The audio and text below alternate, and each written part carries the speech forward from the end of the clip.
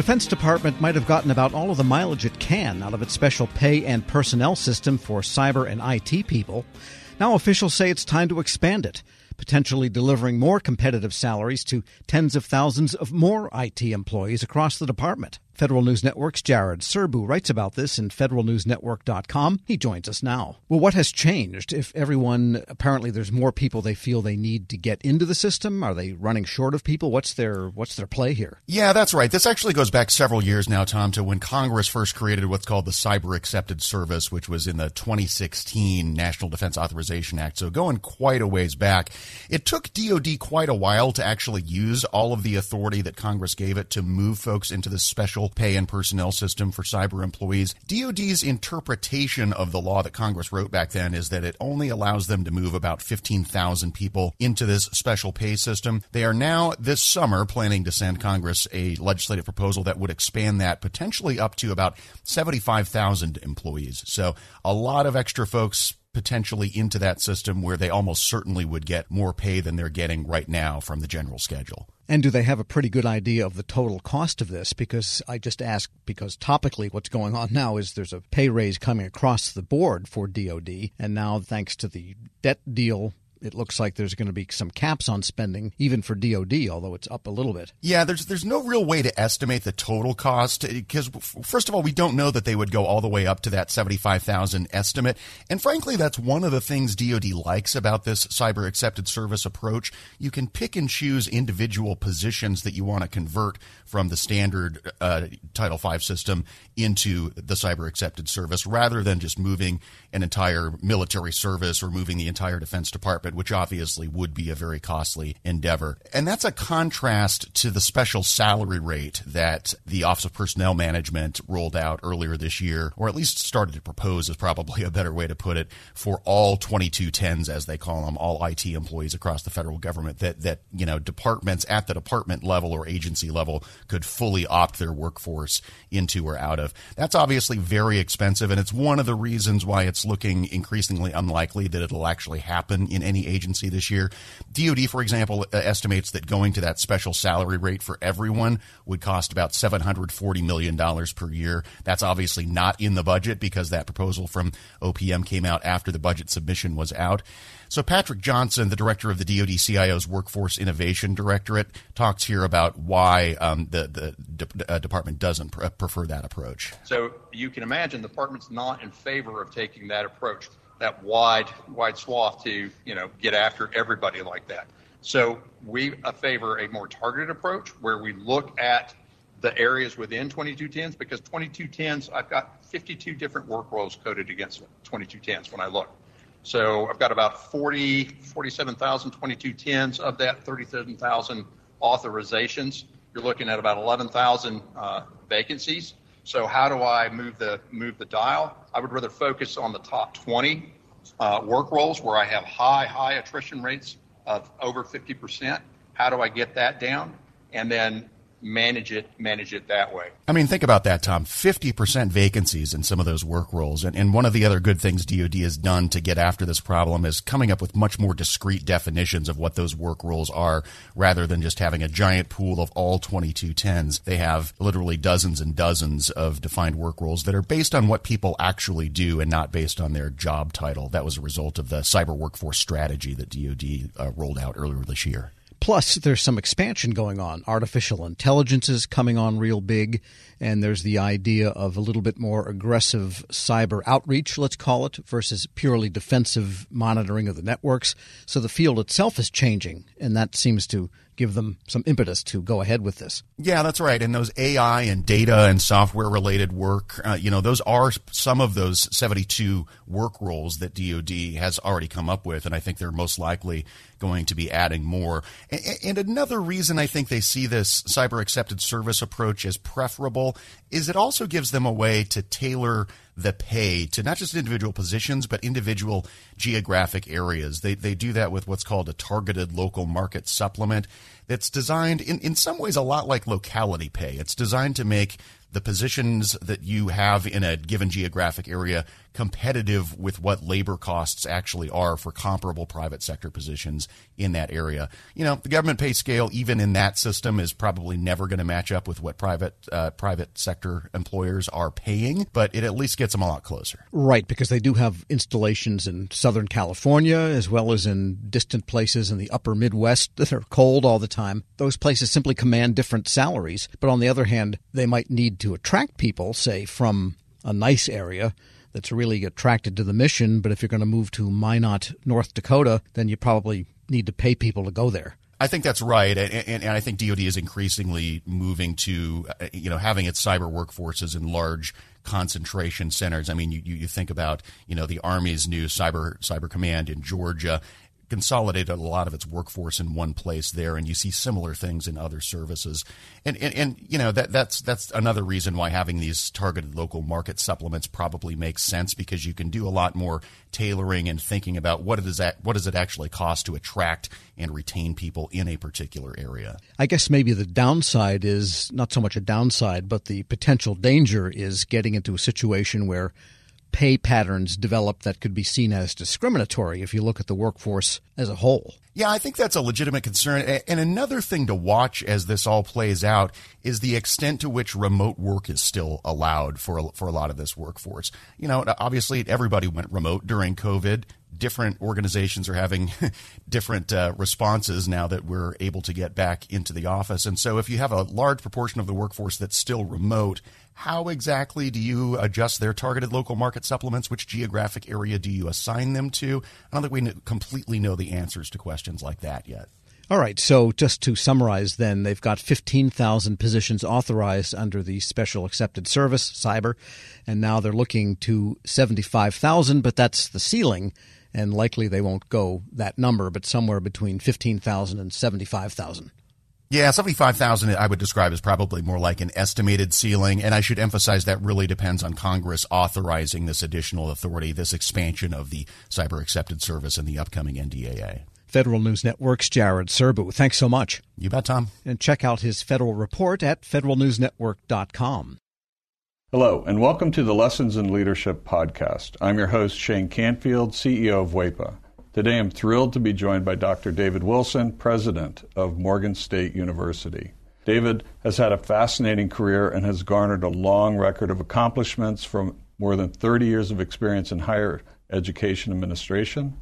Came to Morgan State in 2010 from the University of Wisconsin, where he was chancellor of both the University of Wisconsin Colleges and the University of Wisconsin Extension. Before that, he held numerous other administrative posts in academia, including vice president for the University of Outreach, associate provost at Auburn University, and associate provost of Rutgers. And when we were talking earlier, too, you had just mentioned that you had a wonderful nomination at the American Academy of Arts and Sciences. And David, thank you so much for joining me. Shane, it is indeed a pleasure to be invited into this conversation with you. It's not in your in the short bio here, but I also know you served in some capacity in the Obama administration. Yes, I did, as a matter of fact. As I was leaving the University of Wisconsin, where I oversaw the UW colleges, I accepted the presidency at Morgan. And on my way into the presidency at Morgan in 2010, my name was advanced to President Obama to be considered as a member of his board of advisors on historically black colleges and universities. And so I accepted and served there for 8 years during his 2 terms. Amazing. You've had a fascinating career at numerous universities across the U.S. How did you become passionate about the education field, and what are some of the biggest lessons that you've learned?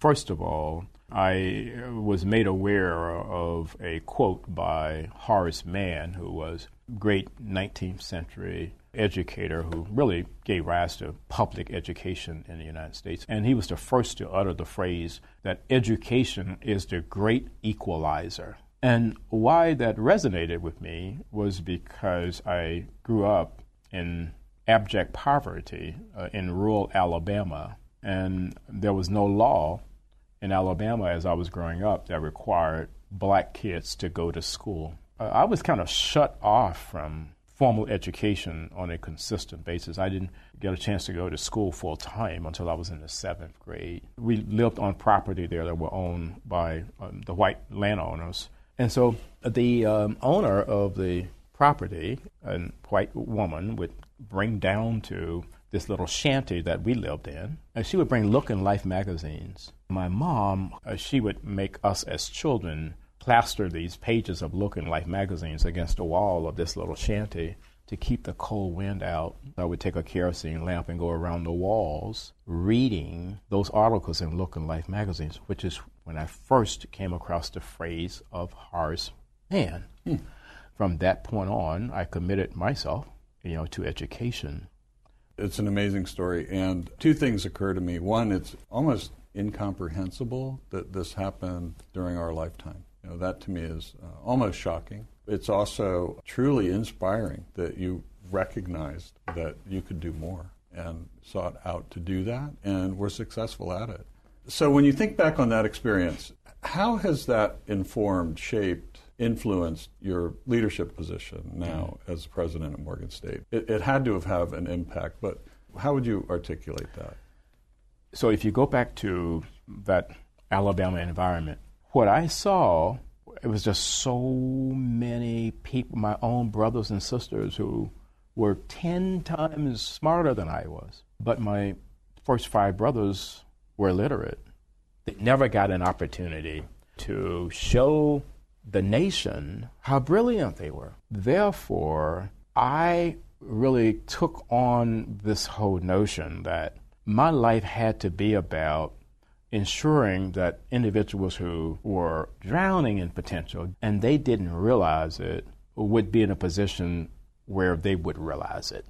I was never ever about positions that would enable me simply to replicate privilege.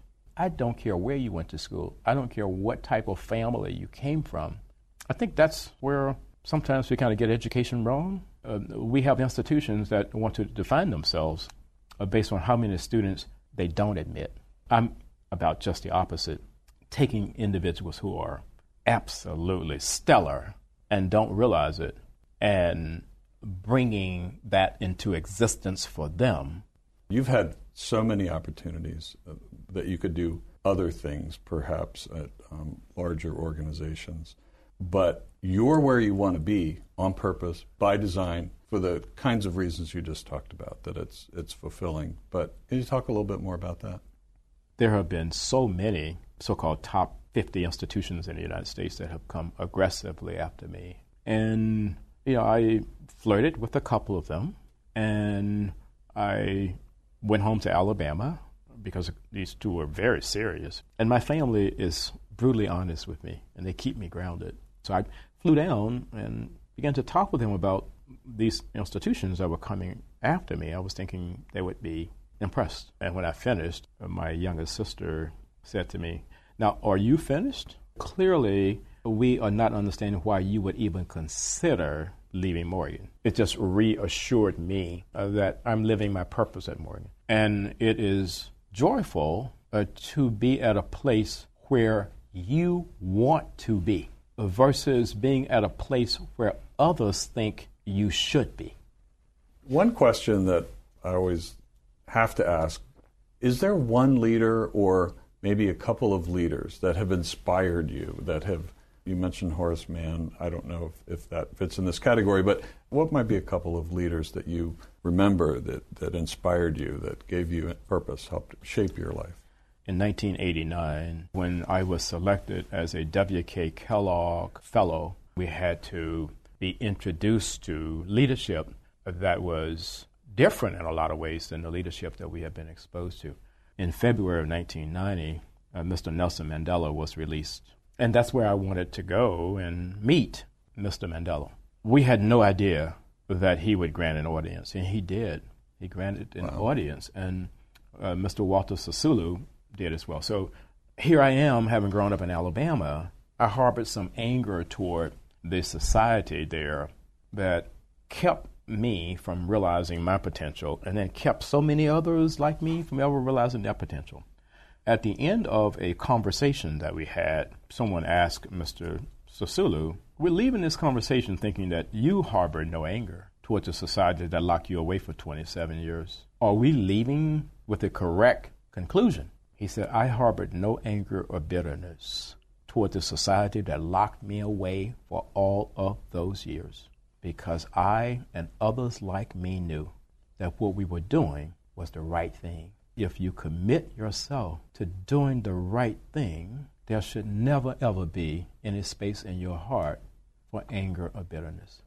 And that was transformational for me, and why I respect and admire Mr. Nelson Mandela and Mr. Walter Sisulu today. That is a great story, and it, with all the accomplishments through your life, I'm sure it had a great impact on your ability to go as far as you have, and you're still going. Well, I have a takeaway in terms of leadership lessons I've learned. We would be well served as a nation if I think we created these opportunities for young people at various stages to really, first of all, see the United States. And then we need that same opportunity globally. As a result, when you do that, you understand the history over here, you understand the culture over here, and you got to understand the world beyond an intellectual understanding. You want to think of your maturation in a way where your brain can never, ever, ever be hacked. So that's sort of the way. That I kind of see all of that. That's brilliant. And being born in rural Southwest Kansas, flyover country, as they say, I can tell you that your comments about travel and getting out, not just reading about it, but actually traveling, it really is important. It's absolutely critical for someone's personal development. I happen to think so. Well, Dr. David Wilson, thank you so much. I love every single piece of today, but also your life story. It's really impressive, inspiring, and thank you for sharing it. Shane, today. Thank you very much for inviting me to have this conversation with you again. And I'm Shane Canfield, CEO of WEPA. We'll see you next time on the Lessons in Leadership podcast.